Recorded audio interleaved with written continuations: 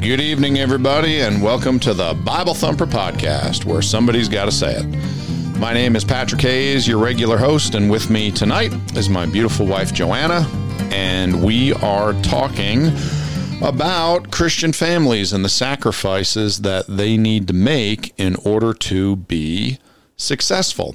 So we were talking about this the last time we got together, last month, and we had several points that we wanted to get through. We did not get through all of them. So this week, we're kind of going to talk about the last two sacrifices that parents need to make, part two. So last month, what I was talking about was there are basically three general ideas, three sacrifices that parents need to make in order to have a successful Christian family.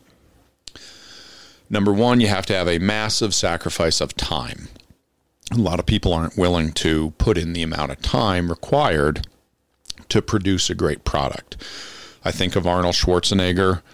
He didn't go to the gym once every other week. No. Okay. To produce, I don't think so. Wasn't he Mr. Universe? Yeah, that's a thing, know. right? I think okay. So. He was Mr. something. He was whatever the biggest Mr. whatever was. Forever. Yeah, for many years, very famous bodybuilder. He obviously put in a tremendous amount of time to be able to get there. In the same way, if you want great kids, you have to be able to put in a tremendous amount of time. That's a big sacrifice for parents. Number two, big sacrifice is money. A lot of times, people don't want to spend the money on what is needed to get a good product. And then number three, and this one I mostly put for dads, but let's face it, if there is no dad in the picture, maybe it's a single mom, the parent has to be willing to make difficult and unpopular decisions that the kids might not like, that is difficult for the family. You might get pressure from outside of your home, your in-laws, your friends, your people you go to church with. They might give you, put pressure on you because of the difficult and unpopular decisions that you make. So those were kind of my three basic ideas. And then last week we went into several different subjects that require those sacrifices in order to be successful and have a strong Christian family. Any thoughts or comments from last week, or not last week, last month? Well, that was a while ago, but what you're describing is those things you had to do on an ongoing basis, too. You do. So it's constant. It is. You have to have thick skin, I guess. To be a good parent, I think you really do. Every day. Not only do you have the world that is pushing back, you oftentimes have people you love, family, friends, neighbors, all of society telling you that you are crazy for the way you're doing things. And I want to just, I know we're talking to our audience, but I want to mention directly to our audience, if everybody in your life doesn't have a problem with the way you're parenting, you're doing it wrong.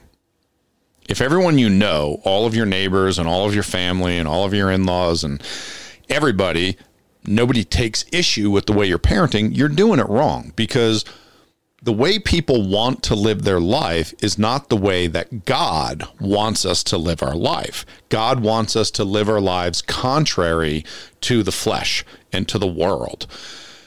So if everyone is on board with whatever program you're doing, something's wrong. Something is wrong. Now, there are going to be lots of people. Yeah, it's absolutely. If it's easy. If it's too easy, you're doing it wrong.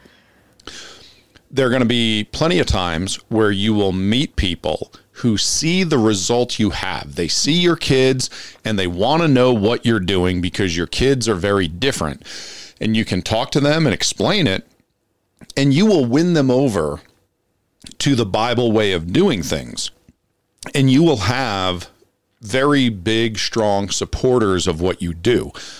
I'm just saying the majority of people are not at a first glance, at their first time hearing what you do, they are not going to support what you do, because you are trying to you are trying to follow the Bible way, God's way, and people just bristle when they hear Yeah. the way that God wants things done. Yeah. With every part of life. Everything, Yeah. no matter what it is. All right, so the first idea we wanted to go over was this idea of a large quantity of time.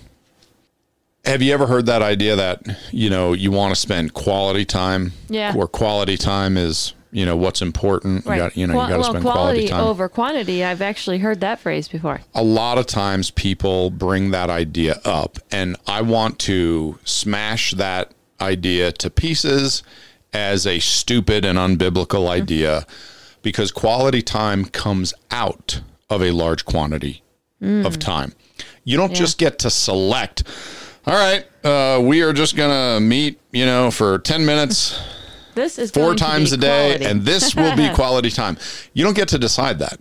A lot of times your kids determine what is going to be quality time. Or your mood or your blood sugar. Yeah, Are you hungry? Yeah, depending on you and how you feel. Yeah. Your kids just flip it on and flip it off like a switch when they want. All of a sudden, they're true. attentive Yeah, and they yeah. want to know about something.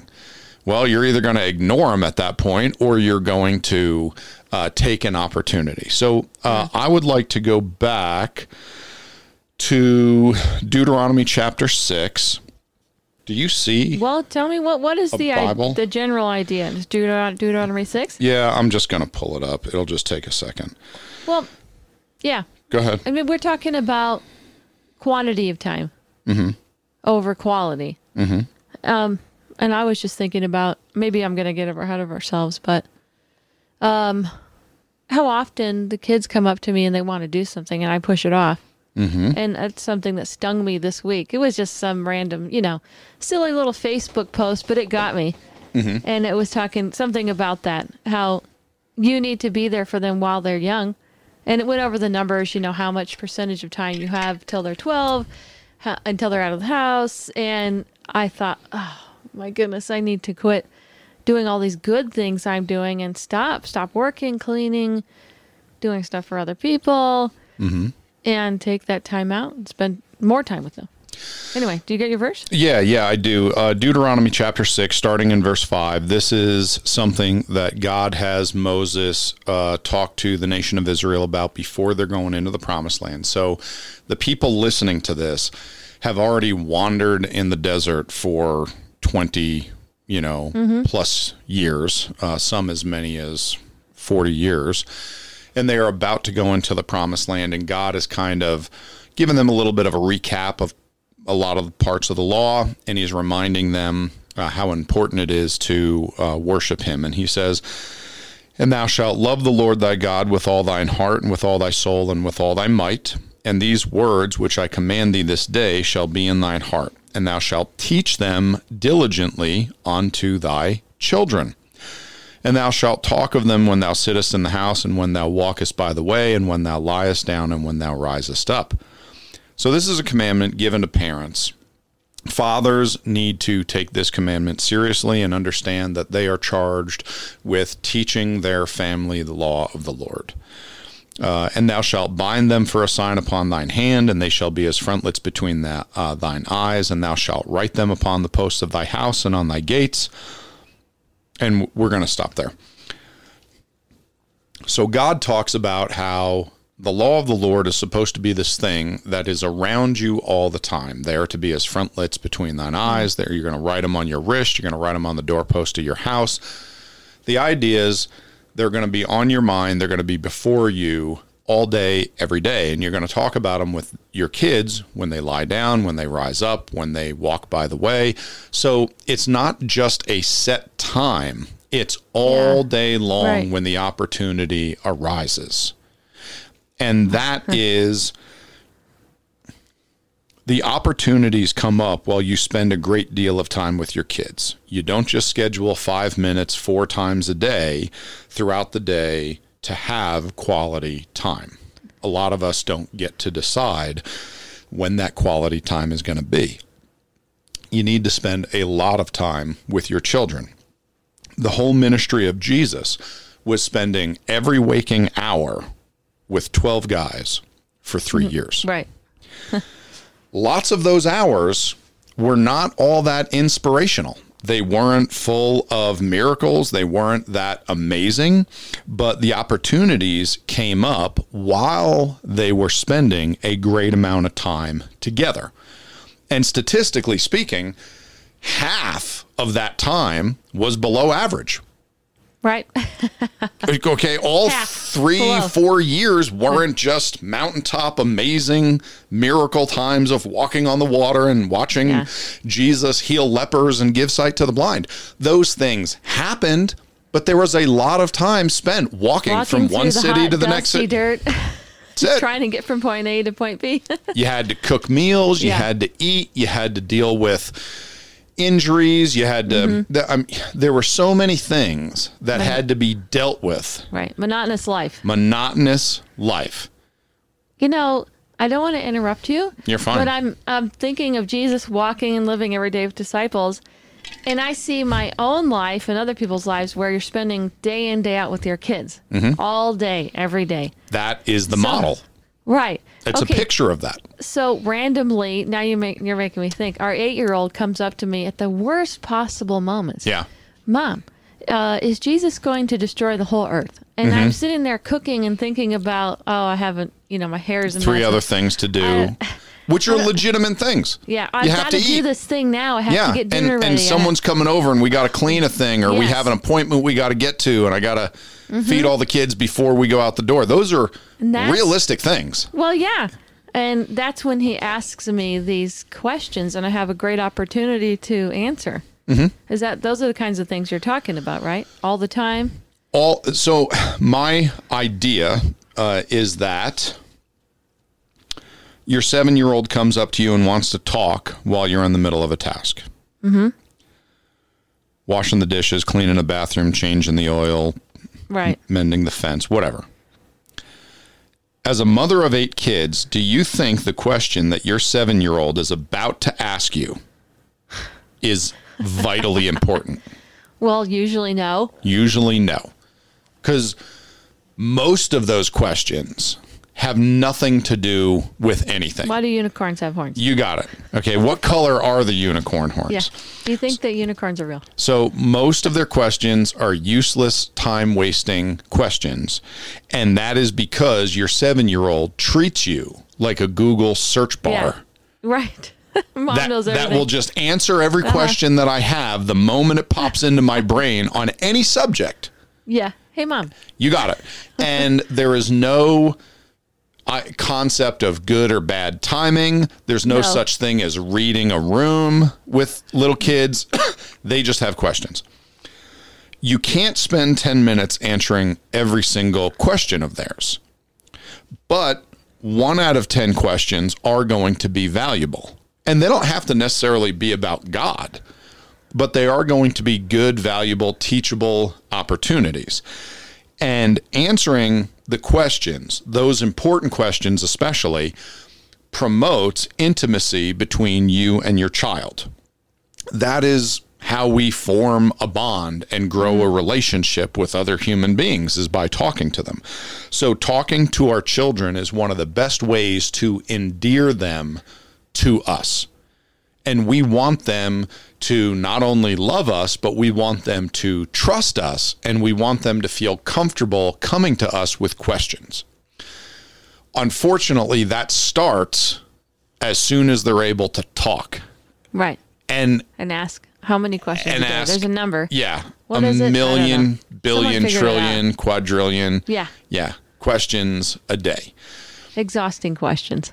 So if you think about it, as soon as they start talking, the ratio of worthless to worthwhile questions is all the way here. Almost every single thing is completely worthless. And the older they get, the ratio changes to where more and more questions make sense and are applicable to something. Yeah. Rather than them just having a thought pop in their brain and them running to you as if you're Google with nothing to do but answer their question. It's easy to have the idea that I'm just busy, go away. I'm busy, go watch cartoons. I'm busy, go play outside. I'm busy, go play with your sister. I'm busy, whatever. But we need to spend the time with our kids answering not every question. And that can be something you can try to train your kids to do, which is, hey, that's a great question. Write that one down. We'll talk about that at dinner time. You know, there's certainly times when you can't, but absolutely. We could all be more available, though, for sure. Yes. And when the opportunity comes up, we have to take that opportunity. Yes. And when we read about the life of Christ, he didn't get a say as to when the blind person would approach him and call out his name.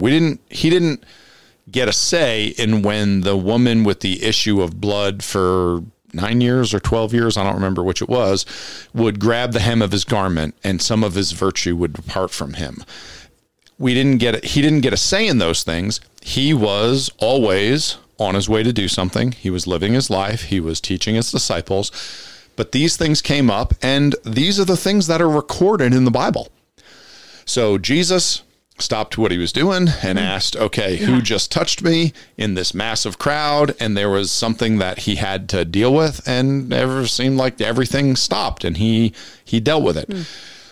And for us, with our kids, especially, and if a parent is even a little bit in tune with the Holy Spirit of God, they're going to get some pressure from the Holy Spirit saying, hey, dummy, you need to talk to your kid. Like they're lobbing you up they're lobbing you up a softball. Swing away, hit the thing.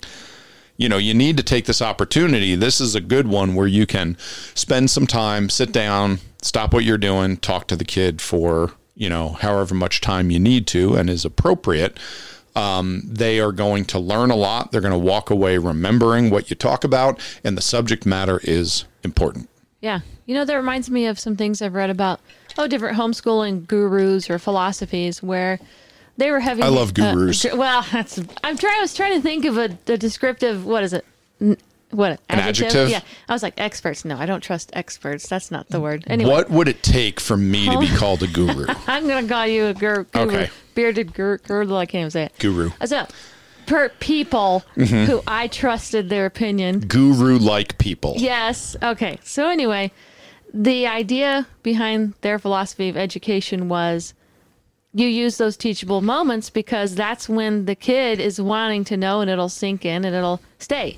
You got it. I mean, how many times are we in school and we're not interested and we don't learn anything? We don't care. Yeah. So when that button is switched on in their brain, so to speak, and they're asking, that's the prime time to teach. That's when they're interested. The thing they're asking about.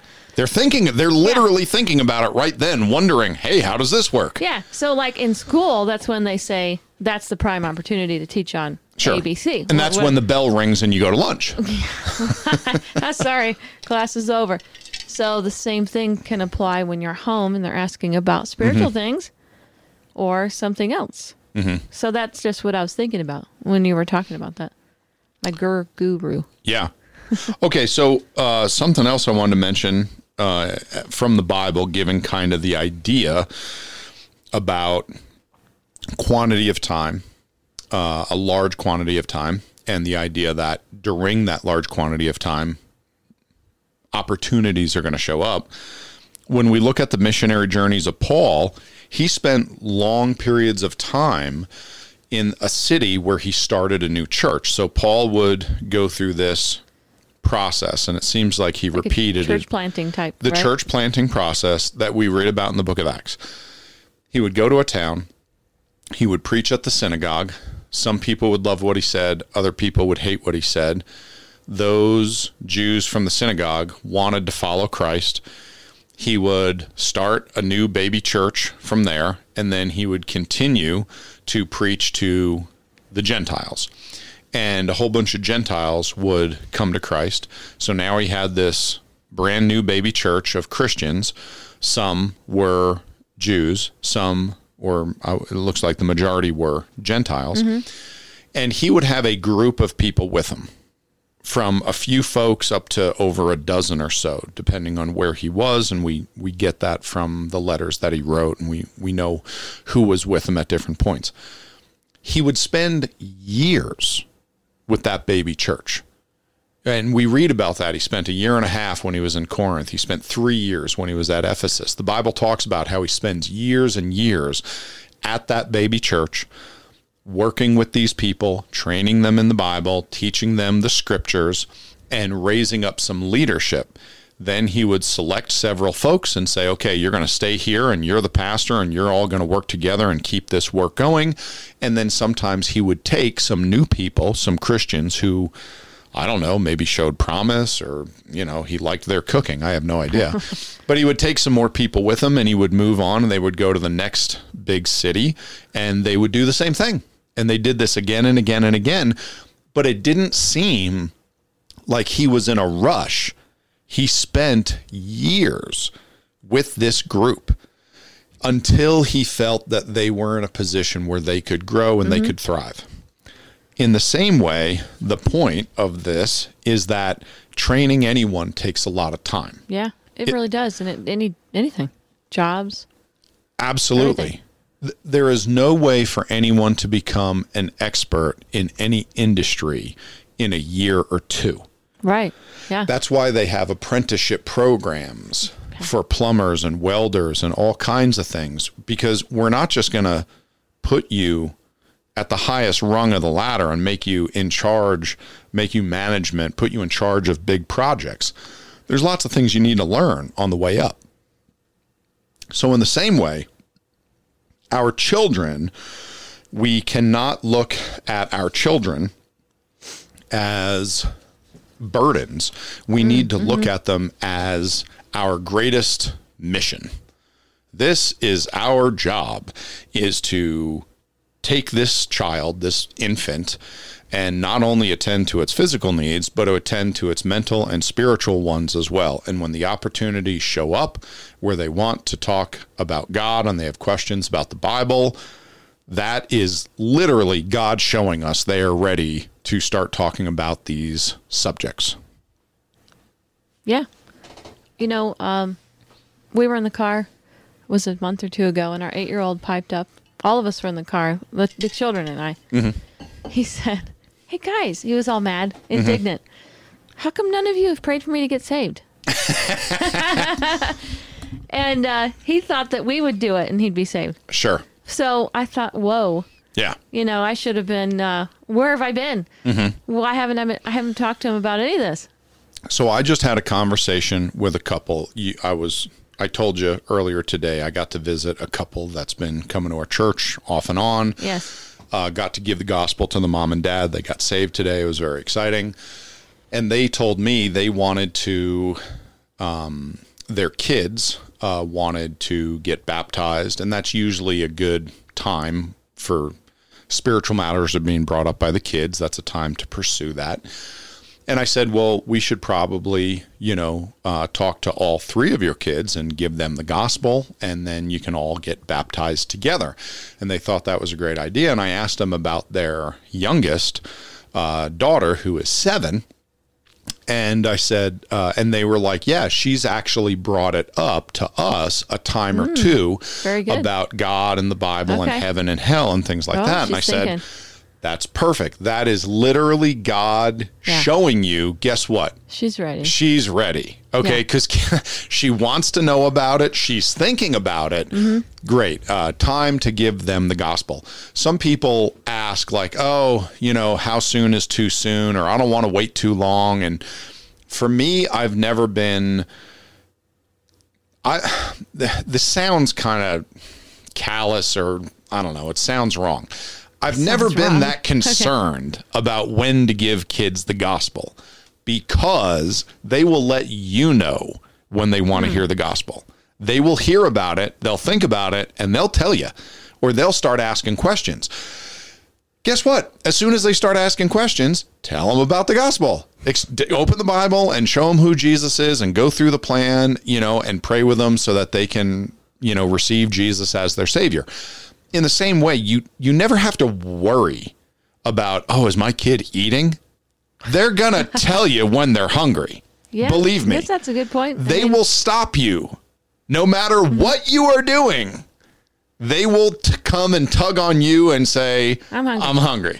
Okay, it doesn't. You can be on the phone with the president. They are more than happy to stop whatever you're doing to tell you they're hungry. Yeah. In the same way, God has put that into children, that they will tell you when they're ready to hear the gospel. So when they tell you that they are ready, give them the gospel. I guess I never thought of that. So that's the way that I teach it. Other people might say I'm an idiot and that's the wrong way to do it. I've often seen it where parents, I don't know, they're like concerned that, oh, what if my kid dies young and they never heard the gospel? And okay, first of all, if your kid dies young and they don't understand the gospel, they go straight to heaven because they are young and they don't understand the gospel. We're not going to get into that whole idea right now. I've taught on that subject before. I don't know if anyone wants to scour the internet for I have a 10-minute lesson on what happens to babies and infants when they die. But you don't have to worry about that. As soon as your kid is ready to hear the gospel, they will let you know. As soon as they're thinking about godly things. Now, if your kid is 10 or 12 years old and hasn't brought it up, okay, you want to approach them with the gospel. But that's probably because you're not going to church. You don't have Christian friends. Yeah, you're not reading the Bible together as a family. So yeah, people outside of church that maybe, So if you're living a normal Christian life, and by normal Christian life, I mean Bible reading time is a normal thing for you and your family. That's not like something weird. Okay, if that's what's going on, you're going to be talking about spiritual matters all the time. You're going to be talking about heaven and hell. The kids are going to be going to church with you, and they're going to be learning about it in, their Sunday school class or their, junior church time or the nursery or whatever, however your church does it. So they are going to be involved and around it, and they're going to bring it up to you. It's not something that you need to worry about. If you have nothing to do with church or God or the Bible and you're not reading the Bible and talking about God at home, okay, well, yeah, you might have to bring it up because they've never thought about that subject. But what I'm saying is for normal Christian families, you don't have to worry about it. Your kid's gonna, believe me, they're gonna bring it up to you. Anything further on that? No, nothing further on that. All right. The other thing we wanted to talk about was teach your kids whatever you wished you had learned as a kid. And the idea, obviously, is that teaching your kids all the things that you wished you had known about as a child is going to take a bunch of time. For you to train your kids properly, that's going to be a massive sacrifice of time. It's going to take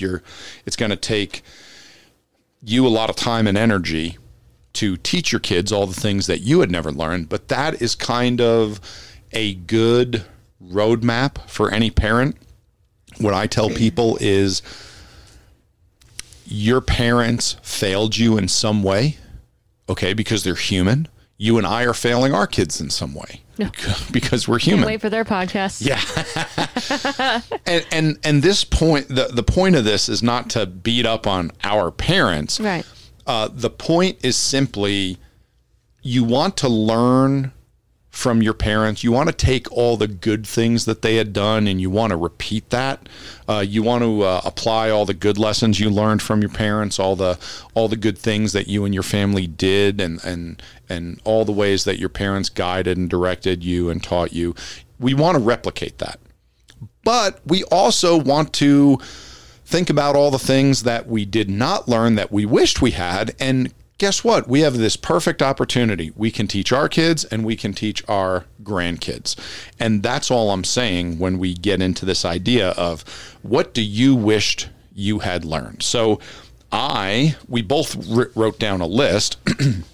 So for me, I wrote down number one, I wish I was taught about money. That was on my list also. Well, stop trying to fit in here, Joanna. Okay, you're not cool.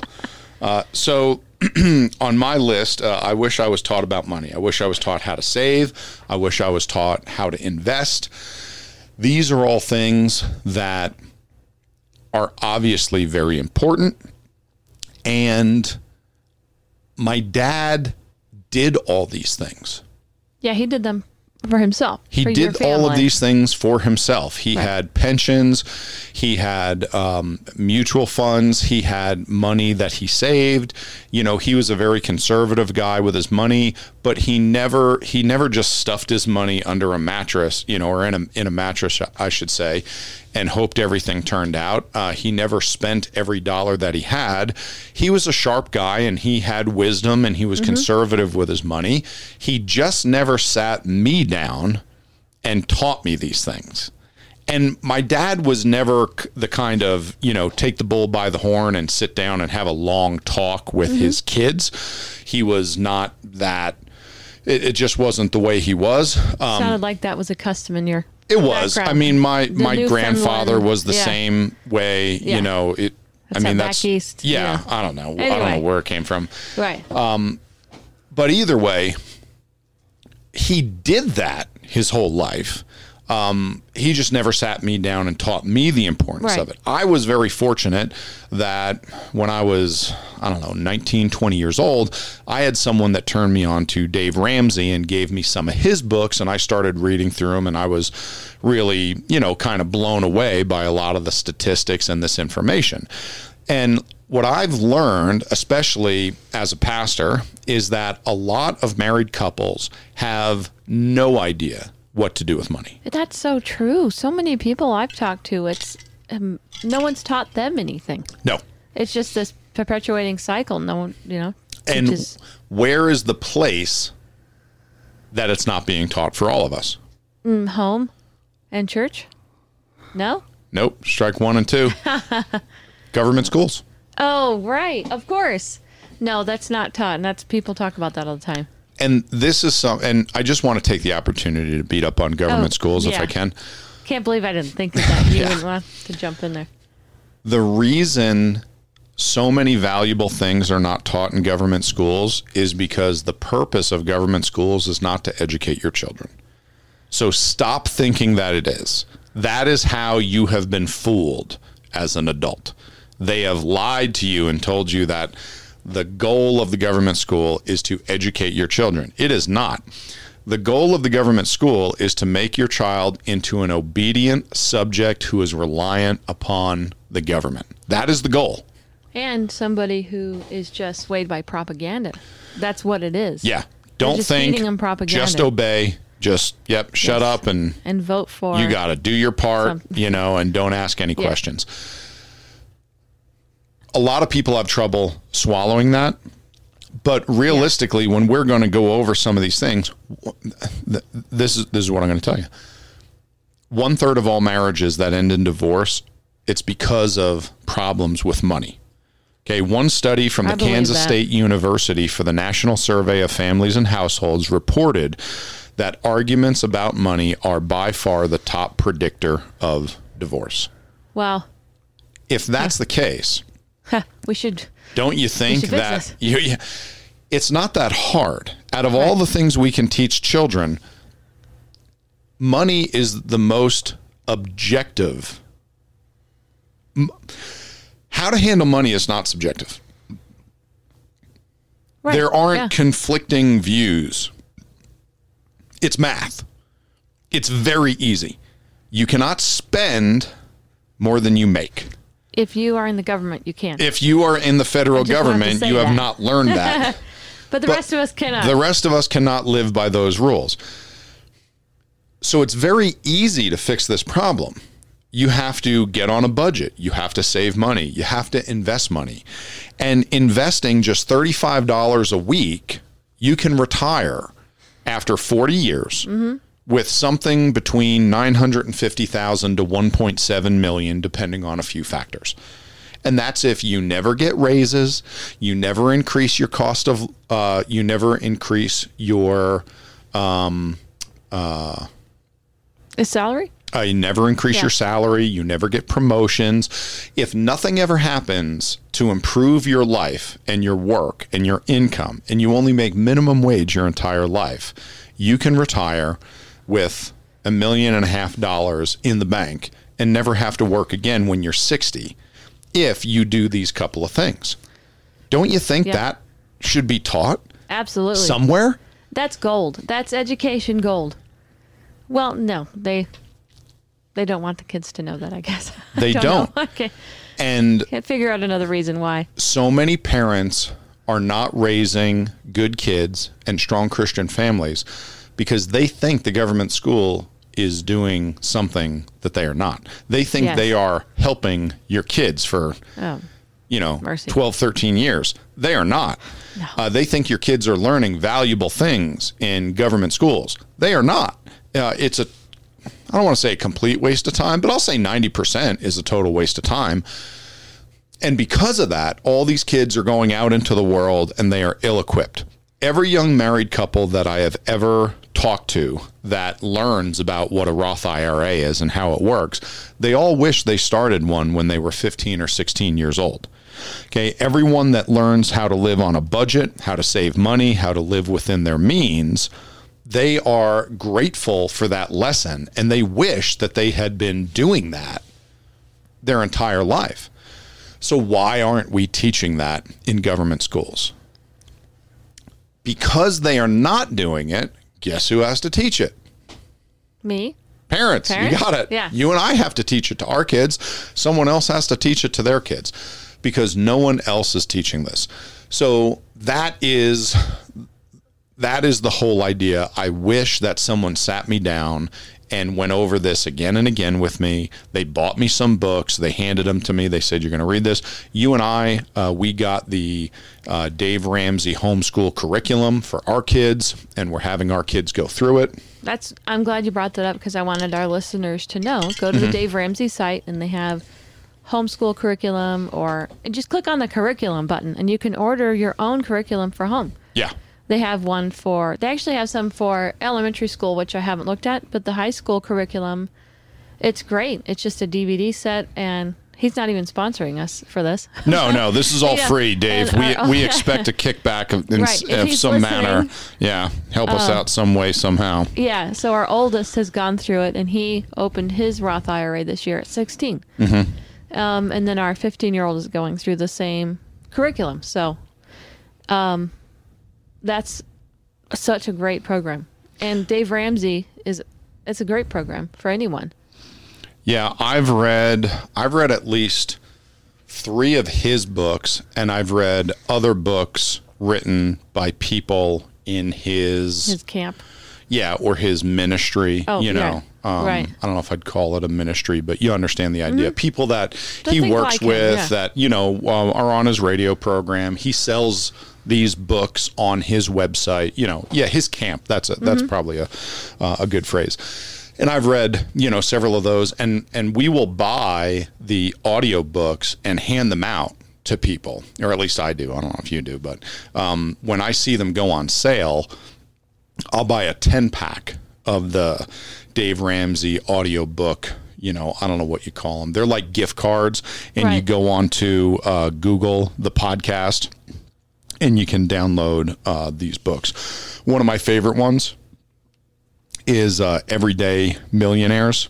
And that was the one I was trying to think of. Yeah, it's a really good book. I've read that one, several times. I've listened to and read several of Dave's books. Anyway, I wish that somebody had sat me down and made more of a point of explaining that to me. And I think everyone would say the same thing. By the time you're 25 or 30 and you start thinking, man, I really need to buy some life insurance. Man, I really need to start worrying about my retirement. It's like planting a tree. You should have done it 10 years ago. Yeah. That's when you should have planted a tree. You want that compounding interest working in your favor. You got it. You had one that you wanted to bring up? Let me see. Well, I wish my top thing that I wish someone would have told me is that being a wife and a mother is a noble profession. Mm-hmm. And that I don't have to worry about or try to develop some career. Mm-hmm. That was so much pressure on me. And in my heart, all I wanted to do was be a mom and a wife. Mm-hmm. And I think these days, most of society is pushing women into careers. And they're not only pushing women into careers, they are talking down about being a mom and a wife. They're talking about it as if it's yucky. That's it. That's all you're going to do with your life. Yeah. And that's the complete wrong way of looking at it. Being a wife and a mother is not just okay. It's okay to be a wife and a mother. No, it's a lot more than just okay. It's one of the most important lifestyles on earth. And people are constantly talking down to wives and mothers. They're constantly rolling their eyes like, oh, you don't have a career and you didn't go to college. You didn't do anything with your life. Right. You didn't do anything with your life. Yep. And I was thinking about this. The people that are promoted, the women that are promoted as wonderful and amazing are movie stars, career women, politicians. Kardashians. Yeah, I was thinking, we all know. I'm not going to get into that. Never mind. What about the moms? What about those that choose to stay home and actually spend time taking care of their household and their kids? Yeah. Movies, TV, all of it is making it look like this horrible burden. And oh my gosh, I can't wait to leave this house. Yes. And television shows oftentimes make it look like dealing with kids in the house is a nightmare. It's a nightmare. It's a burden. Everybody hates doing it. Why did we ever have kids? That kind of idea. And what they're doing is they're promoting talent over character. Yes. And in the same way, if you ever see, you see very few reality TV shows about farmers. Right? Right. There's one I saw, but Sure. One. You see very few. Is that the British one? Yeah. Yeah, that was nonsensical. That wasn't a real farmer. That was a guy that retired as a multimillionaire and was an idiot who wasted all kinds of time and money. I shouldn't have gotten into that. Not farming. Yeah. So my point is, you don't see a lot of reality TV shows about plumbers and farmers and moms. You got it. Or moms. Okay. These are, we'll call them all professions that are not looked at as glamorous enough or worthwhile. It's not glamorous. You got it. You're never going to hear a mom at a cocktail party bragging about her daughter who is a wife and mother of 4. Right. That's not what you hear. You hear people bragging about their kids at a cocktail party who are lawyers and who are doctors and have degrees and are making big whatevers, and they're the CEO of whatever, and that's what you hear about. Yeah, the whole thing is such a mess. And women have sunk their teeth into it and they've gone with it and they are miserable. They're crazy. Well, and they're stressed out to the max because even though, like it or not, okay, I am going to sound like the most sexist woman and old-fashioned. Go ahead. But the kids and the husband still look to her as her natural role. Yes. Like, as Mom, a wife I and a need mom. my laundry. Okay, and I cannot get around this. This is something, luckily, I wanted. I wanted to be what I am. In Proverbs, all over the Bible, it says the woman's place is at home. Go ahead. Did I just say that? Yes, it's a Bible verse. That's your number one job. Yes. It's a God-given role. You cannot get around it in the Bible. No, you cannot. In Proverbs, it says, she looketh well to the ways of her household and eateth not the bread of idleness. And then in Titus 2, I have it here somewhere. Yeah, go ahead. I think it's 2:11, but go ahead. Yeah, it's talking about aged women teach the younger women all these things. And one of them was to be discreet, chaste, keepers at home. You got it. It doesn't tell the men to do it, although No. I've noticed some couples where the man is sick, can work, right? Yeah. So the woman's working. Okay. There's always... It's an outlier, right? There's exceptions, but exceptions prove the rule. That's what exceptions do. The exception isn't what we're all supposed to follow. Well, yes, and the Bible says, it literally says to be a keeper of the home. It does. It absolutely does. Titus 2:5, be keepers at home. Right. I say that constantly. That's where a woman is supposed to be. They're supposed to be a keeper of the home. Now, I have found plenty of women that find a side hustle. Yes. Or they find a job where they can be a keeper of the home. But the idea is not that you have a career, you have a kid, you take a few months off, and you put the kid in daycare, and you go back to work. That's what I'm thinking. You know? 100%. Like, that is totally anti-biblical. I am. My favorite thing to do is work. You know that. I do stuff. I make a little money for us selling honey and vegetables, and I like to do things. But I can honestly tell you, I never was told it was okay for me to want to be a wife and mother. Sure. And that's all I wanted. Yeah. And I was told actually by everyone in my life, you really need to go to college because what if? Yeah. You know, and I didn't want to go, and I did. And for me personally, the whole thing was a waste of time. Sure. I went into debt, but I had I didn't have any guidance really. So, you know, God worked it out for me in the end. And I remember actually, this is anecdotal, but like 3 years ago, you had some people over that we didn't know well, and we were getting to know them around the campfire. Yeah. Nice people. Sure. Very career-minded. Yeah. They were both professors. Uh-huh.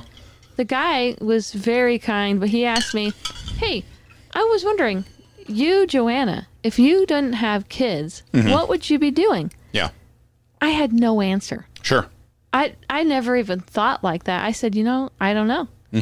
And I thought to myself, well, he was asking is what would you have done with your life? Yeah. If you didn't waste it being a mom. What's the real Joanna supposed to be doing? Because your kids are great, but you know. Yeah. And it hit me. I'm like, I don't want to do anything else. I love this. And I don't know how many people can say this.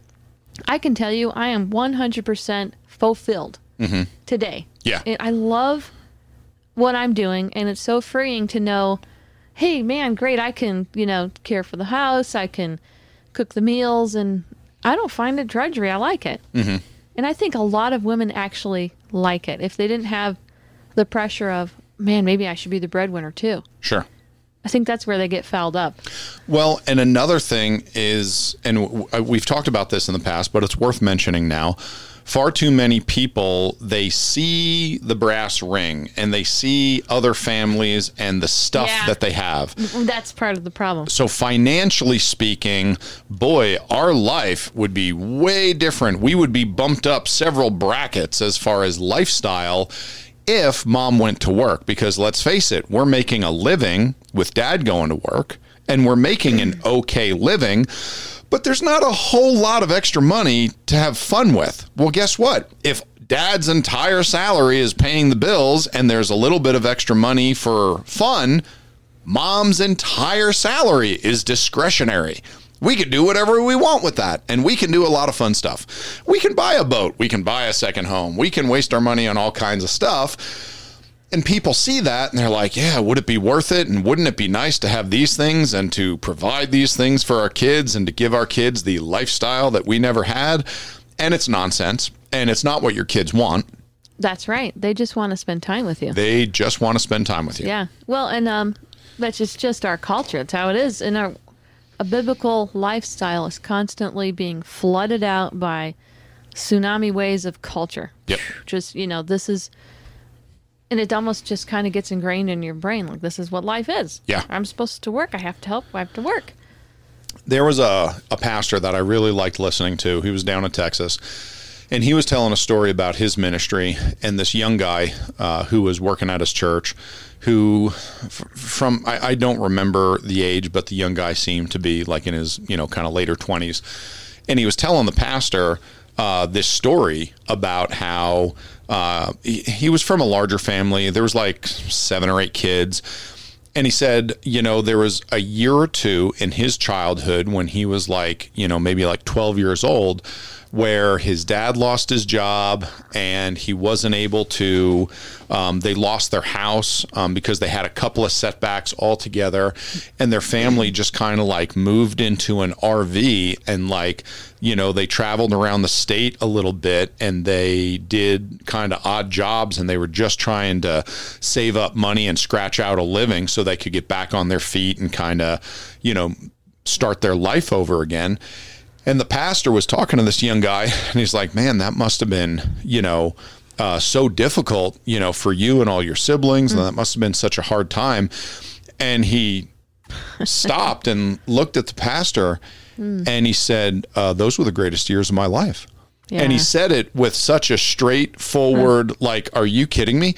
He said, I got to spend every single day with my mom and my dad and my brothers and sisters. Wow. He said it was the greatest time of my life. And we forget what it's like to be a kid. you got it. My mom often tells the story. Okay, so my grandfather on my mom's side was an immigrant who came to America on a whaling boat. And I'm talking about you get in a small rowboat and row away from the big boat and throw spears harpoons? at the whale. Yeah. That's what my grandfather came to America on one of those. Hardcore whaling ship. Him and his cousin got off the boat in New York City where they came to harbor to sell whatever and to resupply and go back out to sea. They got off the boat, they walked around the city, and they're like, see you later, we're not getting back on the boat. And they stayed in America, and that was it. He ended up working at a very famous fish market called the Fulton Street Fish Market. It was not cool and hip and trendy at the time when he worked there, but that was his industry that he knew was seafood. So he worked at the fish market, and then him and his friends saved up and they started their own fish market. My mom grew up very poor. Her mom, my grandmother, died when my mom was a kid, and she really spent a lot of time raising, her brothers and helping her dad, with everything in the house. And this was back in a time when there really was no welfare. There was no food stamps. There wasn't really much of anything in the way of assistance. And my mom would tell me the stories about how she never knew how dirt poor she was growing up. Not one time in her life did she think she was poor until she married my father and they moved away. Yeah. And then she looked around and saw the rest of the world and how everyone else lived. And she was like, oh, my soul, we were so poor. Never had any clue. She said her childhood never missed anything. And my grandparents and great-grandparents on my dad's side, they lived in these tiny little, Brooklyn apartments. And how many? 13. 13 people. My grandmother, I'm pretty sure, was one of 13. In a Brooklyn in apartment. A 2-bedroom apartment. Yeah. And they were not the penthouse. No, not a Brooklyn penthouse. Nope. Everyone was fine. Everybody was happy. That's how people lived, and everyone's forgotten that. Everyone has forgotten that. Everyone thinks Disney World has to be a part of your childhood. Everyone thinks that 4-wheelers and big vacations need to be a part of your childhood. They don't. All your kids want is to spend time with you. One of the problems is that we send them to government schools and we let them on social media, and they get on the internet and they start seeing all this bright, shiny stuff that they want and that their other friends have, and they all become a bunch of spoiled brats because they think that they are owed these things. And what they need is a bunch of parents to tell them, no, if you want one of those things, you can go and get a job and work for it yourself. But instead, the parents just buy them a PlayStation 4 and then a PlayStation 5, and they're on the waiting list for a PlayStation 6, and they just get them whatever they want. The kids don't need any of that. They are totally happy just being around their family. Yeah, so you have, instead of the mom being at home and spending a lot of time with the kids. Yes. Caring for the house, being less stressed. Mm-hmm. Instead, you have both parents working, and then everyone has more devices and more stuff. Yeah. And they spend less and less time together. Have you ever been to a third world country? I have not. I've been to a third world country in poor parts of the third world country, and I have never seen happier kids. Every single kid on the street that I saw was happier than every American teenager, like outside of our family and a handful of others.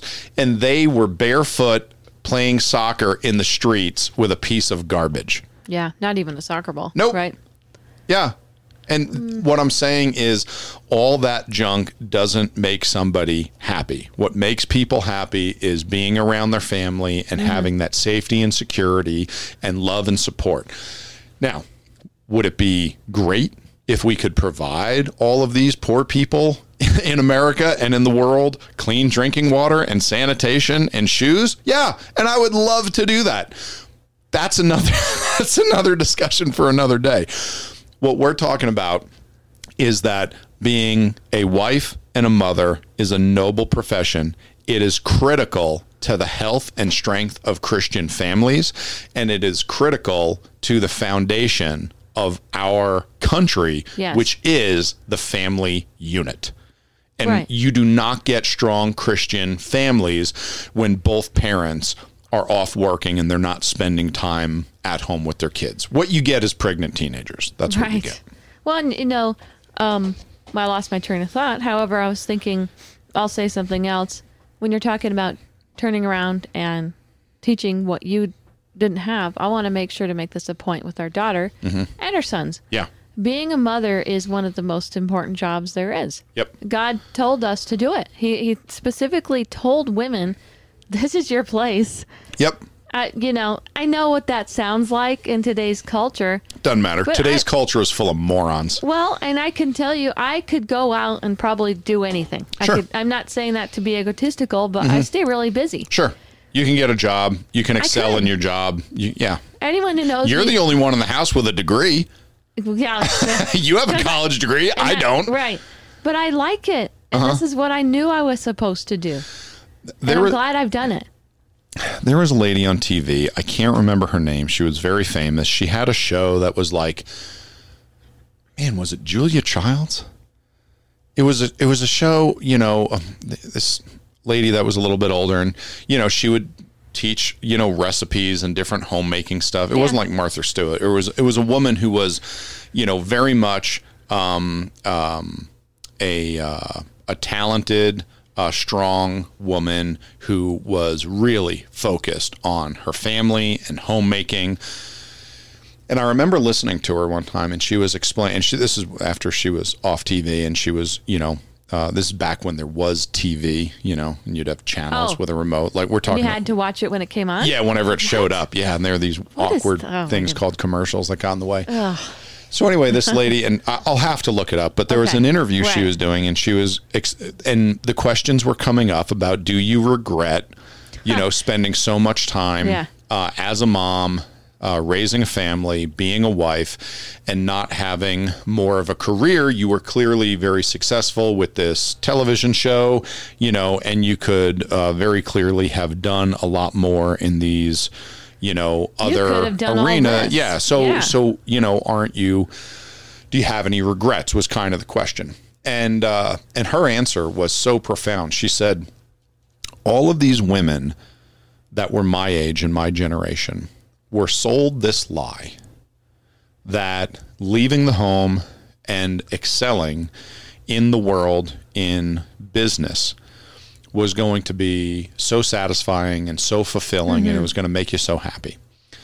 And she said, all of these women that bought into that lie, so many of them gave up having kids in order to pursue their career. And she says, you want to know where they are right now? She said, they're alone. Wow. And she said, I am surrounded by dozens of grandchildren.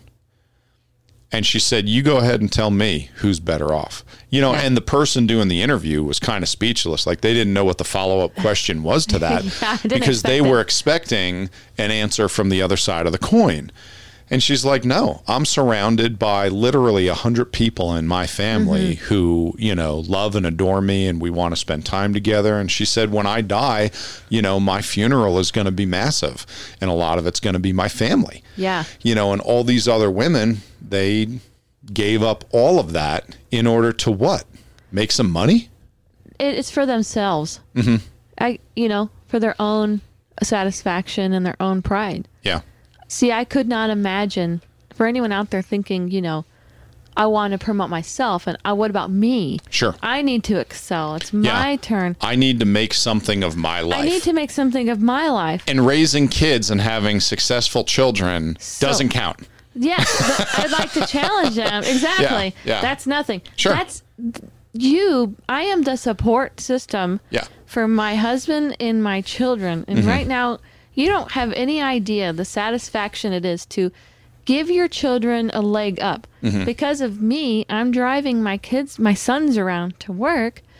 I've been available to drive them to their jobs when they're 15. Yeah. And getting their permit. Because of that, both my sons are able to work at 15 and get references under their belt and start filling their Roth IRAs. Yeah. Because and getting I'm driving experience, getting people skills, Yes. they have all of these valuable things in their life because they have a parent that can be home, to help teach and support them. And my whole satisfaction comes from helping them get this massive leg up in life. And Yeah. I feel awesome about it. Sure. You I get to would help rather do them that. achieve greatness. Yeah, they're going to have, like I just said it over and over again, because I'm willing to do this and I'm not focused on my career or my glory or whatever it is, they're going to be ahead in life. And I'm giving them a great boost out the door. Yeah. So anyway, that's my plug for. Yeah. I'm grateful. No, we talked about this before we ever got married, and we both had the same idea. We wanted a big family. We wanted to homeschool. We had some of these ideas and we talked about them ahead of time. I do know that it's not easy being a single income family. That's not easy. And when you and I started, like poor. And that's something that, should really be brought up right now. We were a family of 8 living in a 900 square foot 2-bedroom home.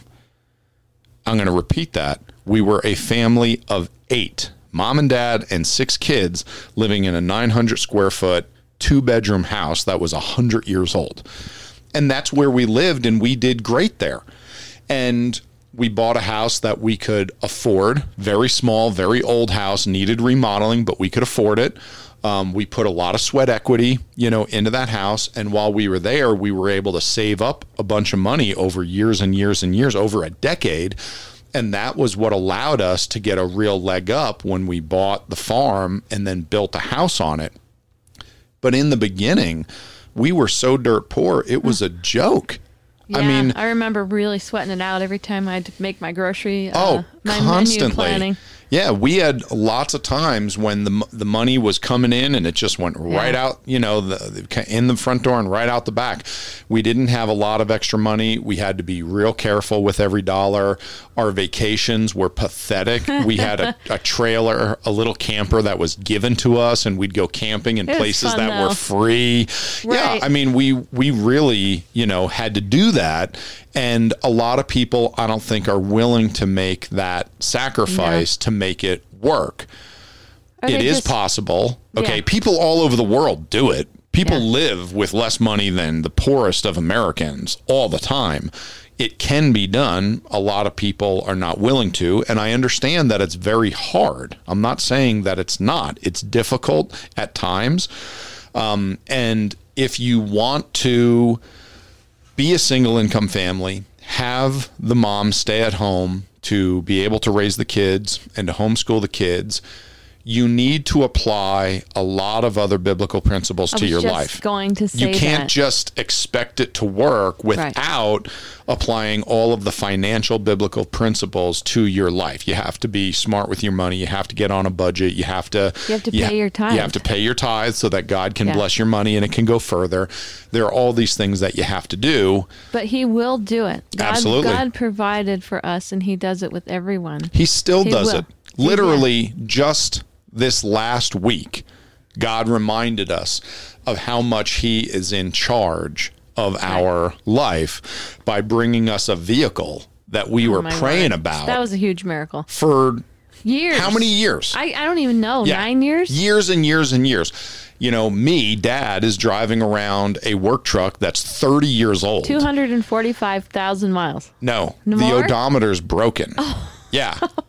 You need to add an extra, I think it's an extra 75,000 miles on. Yeah, it's almost, it's like 350 something thousand miles on that truck. I didn't know. That's an even bigger miracle. Everything on it is breaking. I mean, it's just a money pit. It's falling apart. And we've been praying about it. And I've constantly been so hesitant to go and buy a vehicle because I hate buying vehicles and everything was so expensive. Everything's through the roof.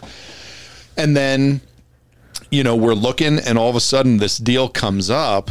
And when I first saw it, I was like, something's wrong with this thing. The guy who sold it said he had it marked so low that he said, I had like 5 people ask me if this was a joke. Yeah, like, what's wrong with this thing? Is this real? Yeah, So and when we saw it, we thought the same thing because we had been searching for the same type of work vehicle for a while. So we had a pretty good understanding of like what they were going for and how many miles and all these different things. Yeah, the price was a typo. He left something off. And that's what we thought. And when, we went and looked at it, we're like, this thing is amazing. This thing should be selling for $40,000. We thought would be pretty competitive. Maybe the high 30s, 37, 38, 39. Absolutely. Yeah. We got it for 26. Yeah.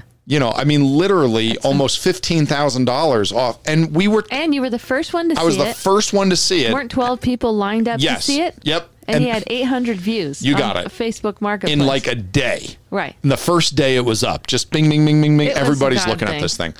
And that was the same thing that happened with this property. When we were looking for this farm, the day that we made the offer, they dropped the price massively.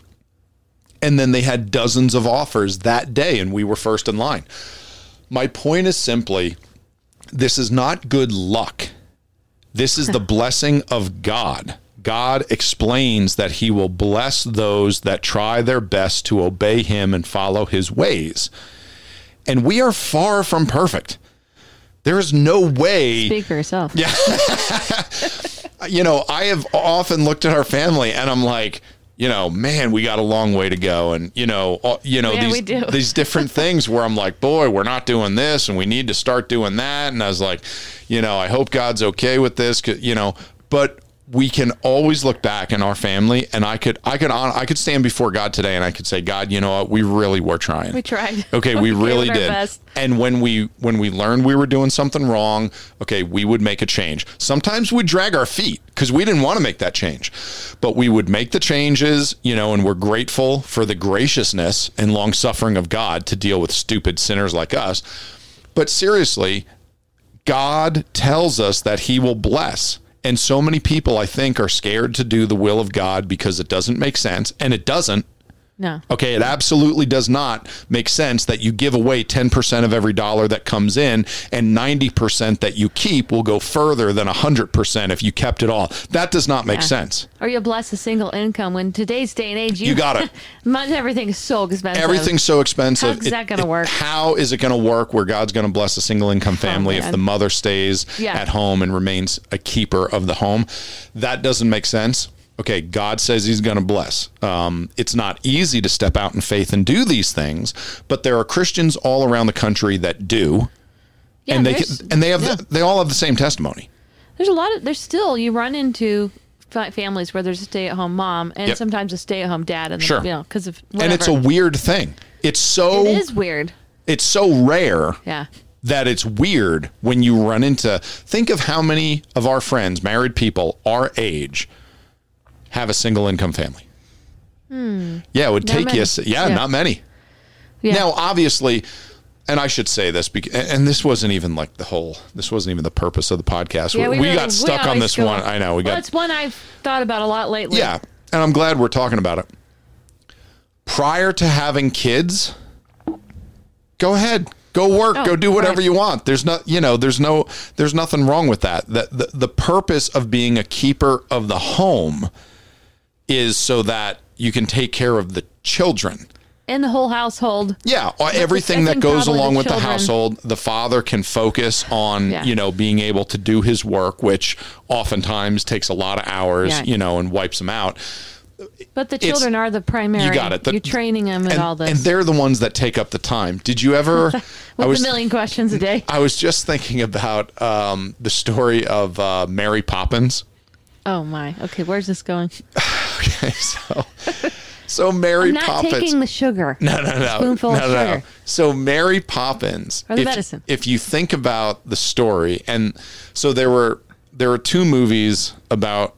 Okay, there were 3 movies about Mary Poppins. Oh, really? There was the original one with Julie Andrews. Was that it? Oh, yeah, Who was the Julie original? Andrews. Okay, the original Mary Poppins.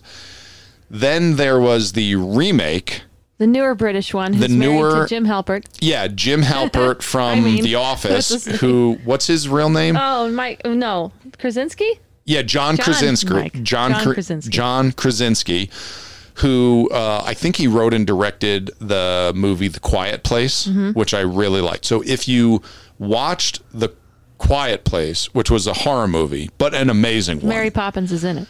His wife is his wife in the movie.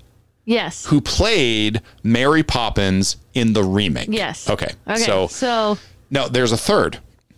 What? There's the movie about, I forget third Mary Poppins? It's the movie with Tom Hanks when he plays Walt Disney. Oh. And the movie is about him making the movie Mary Poppins. Yes, okay. And my understanding was it was a true story. Yeah, that was a good movie. It was a great movie. It was very funny. One of the funny things that came up is the writers who were writing the movie Mary Poppins. The lady who wrote the book, because Mary Poppins is based off of a book from a British lady that no one knows the name of. I'm sure somebody does, but I don't. Yeah, whatever. So she was invited to America to help with the making of the movie, because she did not want to sell the rights to the movie. She wanted it to retain. She wanted it to stay her story, right? Yes, she wanted it to retain its dignity in the movie. So one of the funniest scenes in the whole movie is there are these two guys that work for Walt Disney who are writing the movie, the screenplay, and making the songs and writing the original score for the music.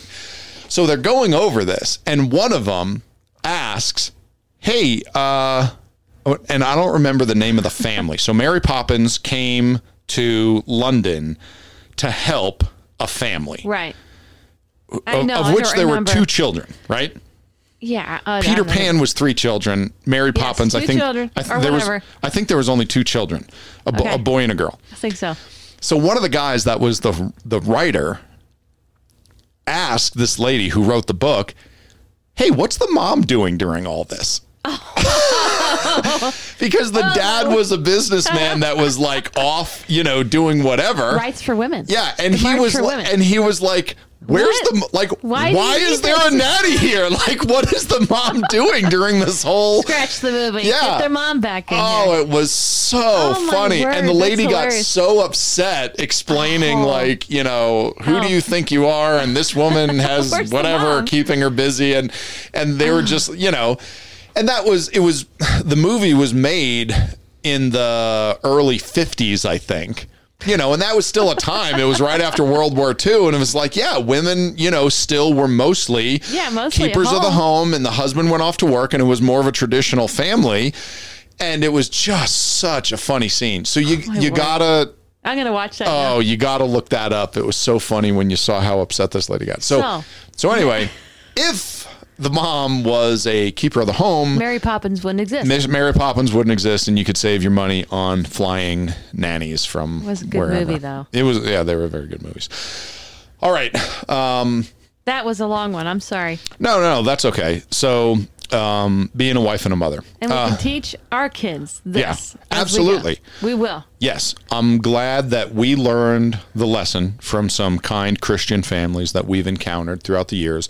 And I'm glad that we can, pass on this idea and this teaching to our children and to, other families.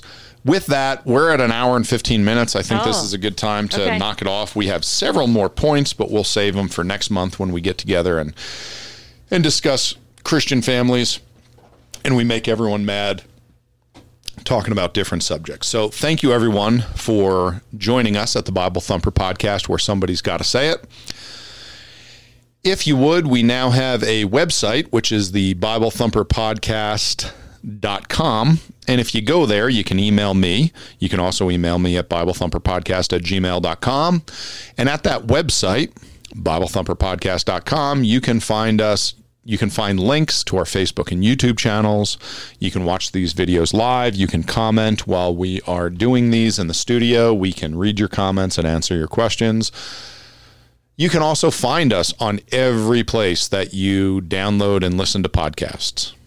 Amazon Audible, Stitcher, Google, Apple, Spotify, wherever you get your podcasts. Go there and search for the Bible Thumper Podcast. You'll find us there, and we are live almost every Sunday night, starting at 7 p.m. or very close to it almost all the time. Thank you for joining us, and we will catch you next week.